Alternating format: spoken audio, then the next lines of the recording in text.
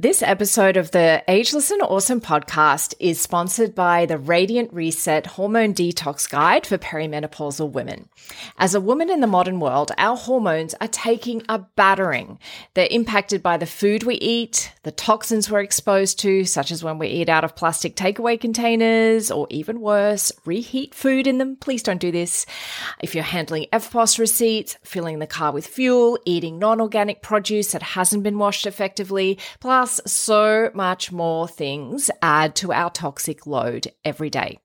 Even though our bodies are designed to effectively manage toxins, they haven't evolved as quickly as our toxic world has, unfortunately. So our body does need support.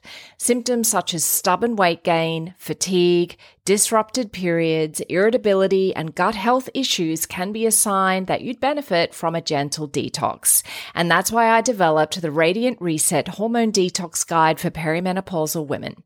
This free guide has an abundance of information to get you started on your very own DIY detox. And if you'd like to upgrade to VIP, it's only $47 for a limited time.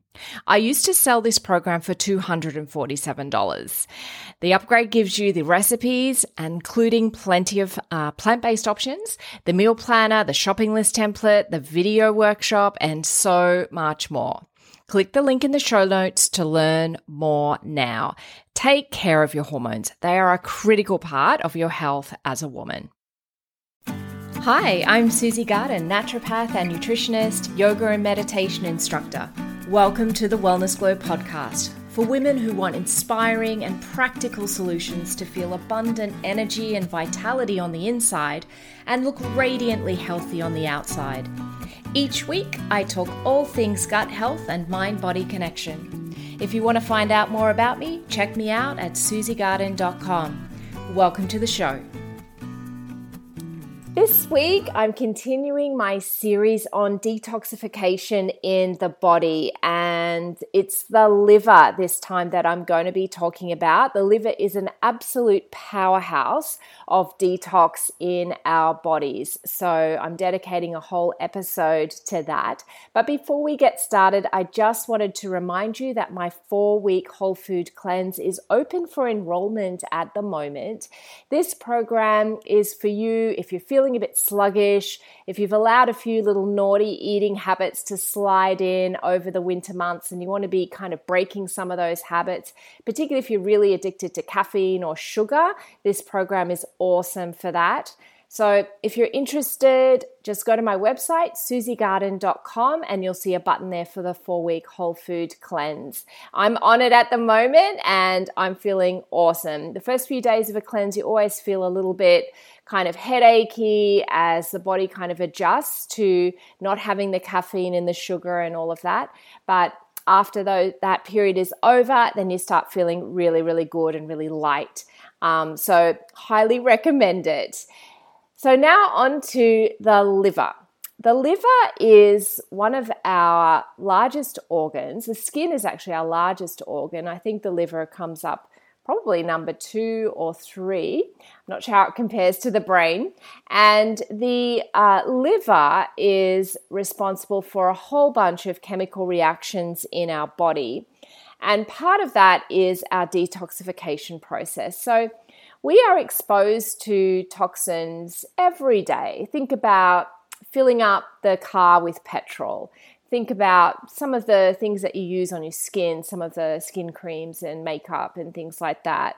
Also, if you're eating takeaway food out of plastic containers, they can contain toxins that leach into the food when they're hot. Things like receipts. You know, the receipts you get out of the register, they can have toxins on them that we absorb through our skin, which is just crazy, right? And also the water that we drink, if you don't drink filtered water, it can have toxins in it. There's just every day, it's pretty much unavoidable. But what we can do is just try and protect ourselves as much as possible by avoiding toxins if you can. And I'll talk about a couple of ways that you can do that. But also, I find it really helpful a couple of times a year just to go through a cleanse or a detox where you start really actively avoiding the toxins in the environment as much as possible, particularly when it comes to food, but also when it comes to what you put on your skin. And also, as well as that, avoidance is eating the kinds of foods that really support the body's detoxification processes. And that particularly pertains to the liver. So I'm going to be speaking about that today. So I guess just to give you a bit of an understanding of how the liver works in terms of detoxification, there's actually two major types of detoxification that goes on. It's what we call phase 1 and phase 2. There's also a phase 3. I'm not going to talk about that today. So phase 1 is kind of the reaction where things get broken down. So the toxin comes in, it kind of gets broken down into different molecules. So it gets removal of electrons. I don't want to get too technical here, but it just starts to break it down. The phase 1 is also where your prescription drugs start to get broken down. So those of you that are familiar with that, the cytochrome P450 pathway, that's in our phase 1 liver detoxification.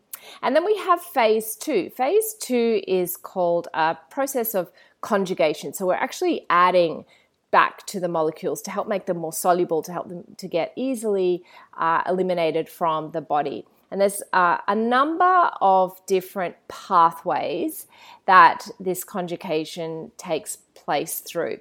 And I'll name the pathways. They may not mean anything to you, or they might, but they're kind of interesting. So glucuronidation, amino acid conjugation, acetylation, sulfation, methylation, and glutathione are these pathways. And it is relevant because some of the foods that we eat can directly influence these pathways, which is why I wanted to mention them to you. So what happens during this, what we call biotransformation or detoxification?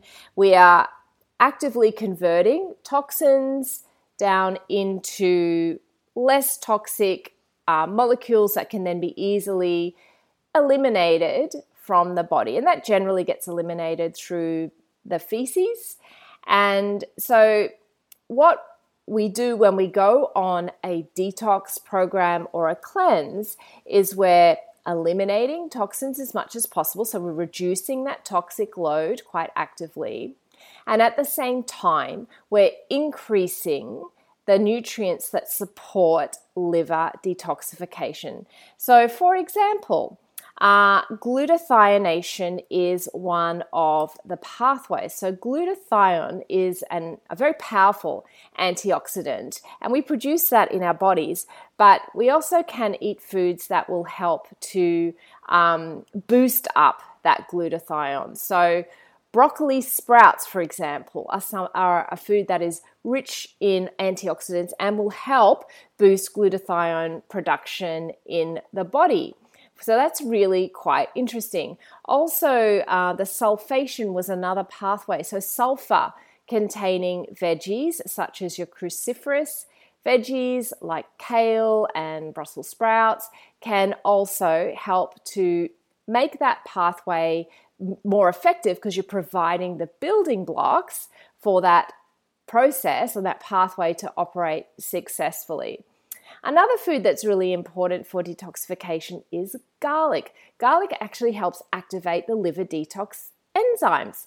So enzymes are like little helpers to make chemical reactions actually happen in the body. And also garlic's great because it's got lots of antibacterial properties which will help to keep you healthy during the detox process. So having lots of garlic, lots of broccoli sprouts, even broccoli as well is also really good because it contains some of that sulfur as well. But yeah, the foods that you eat will influence greatly the nutrients that are introduced into the body that can support then those detoxification processes. And one of the things that's important when you're doing a detox is to avoid alcohol.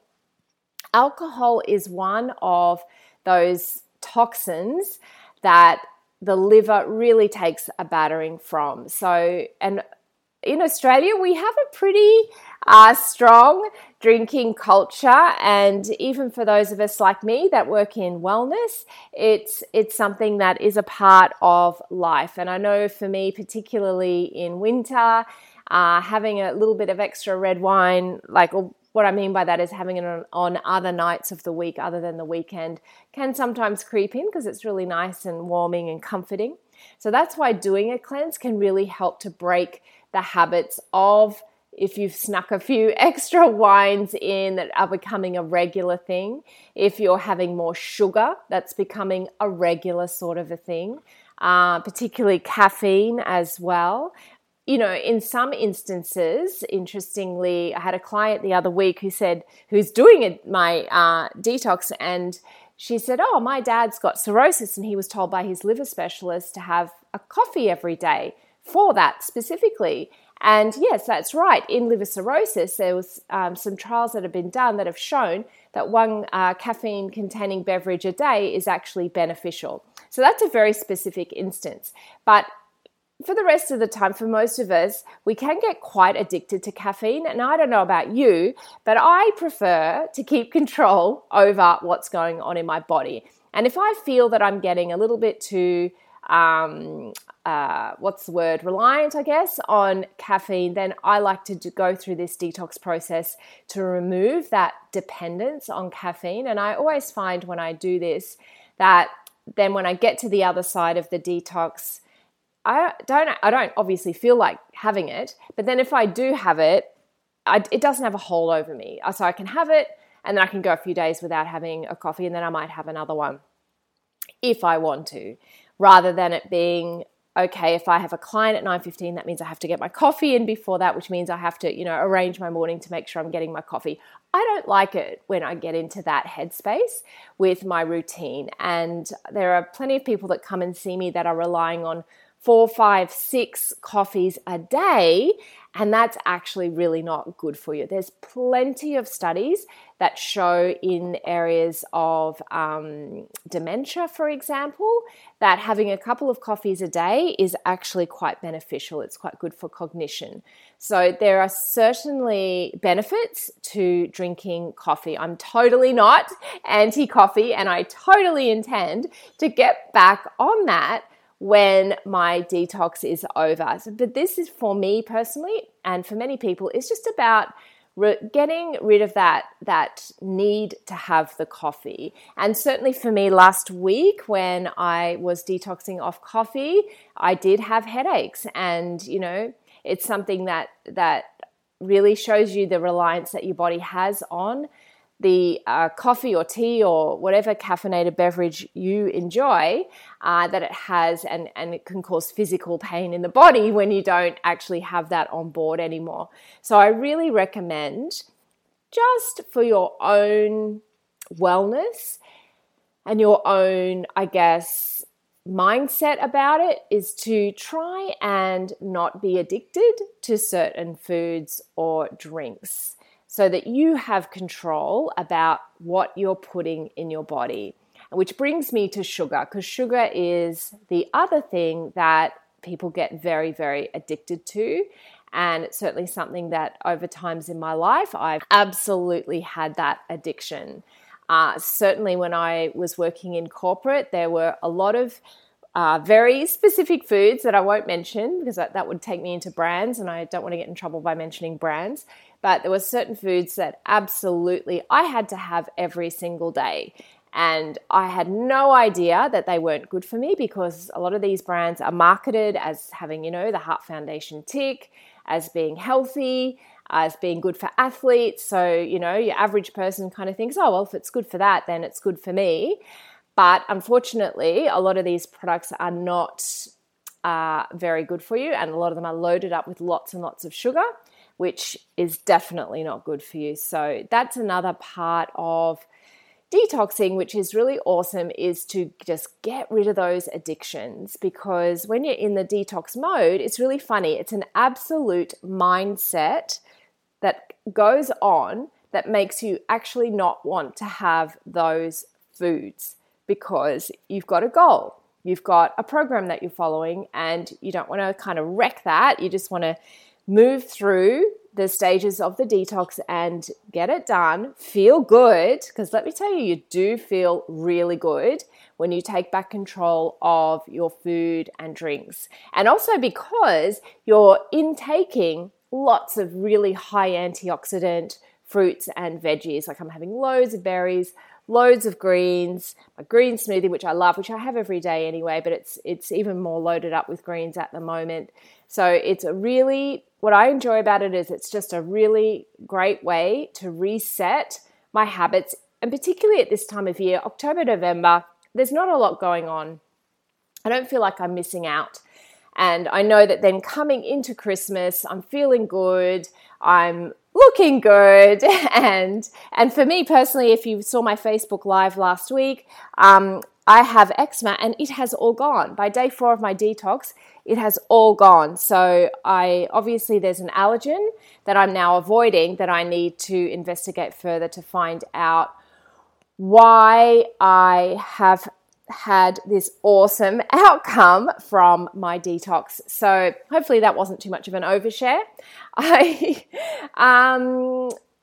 think that's all I wanted to say about that this week.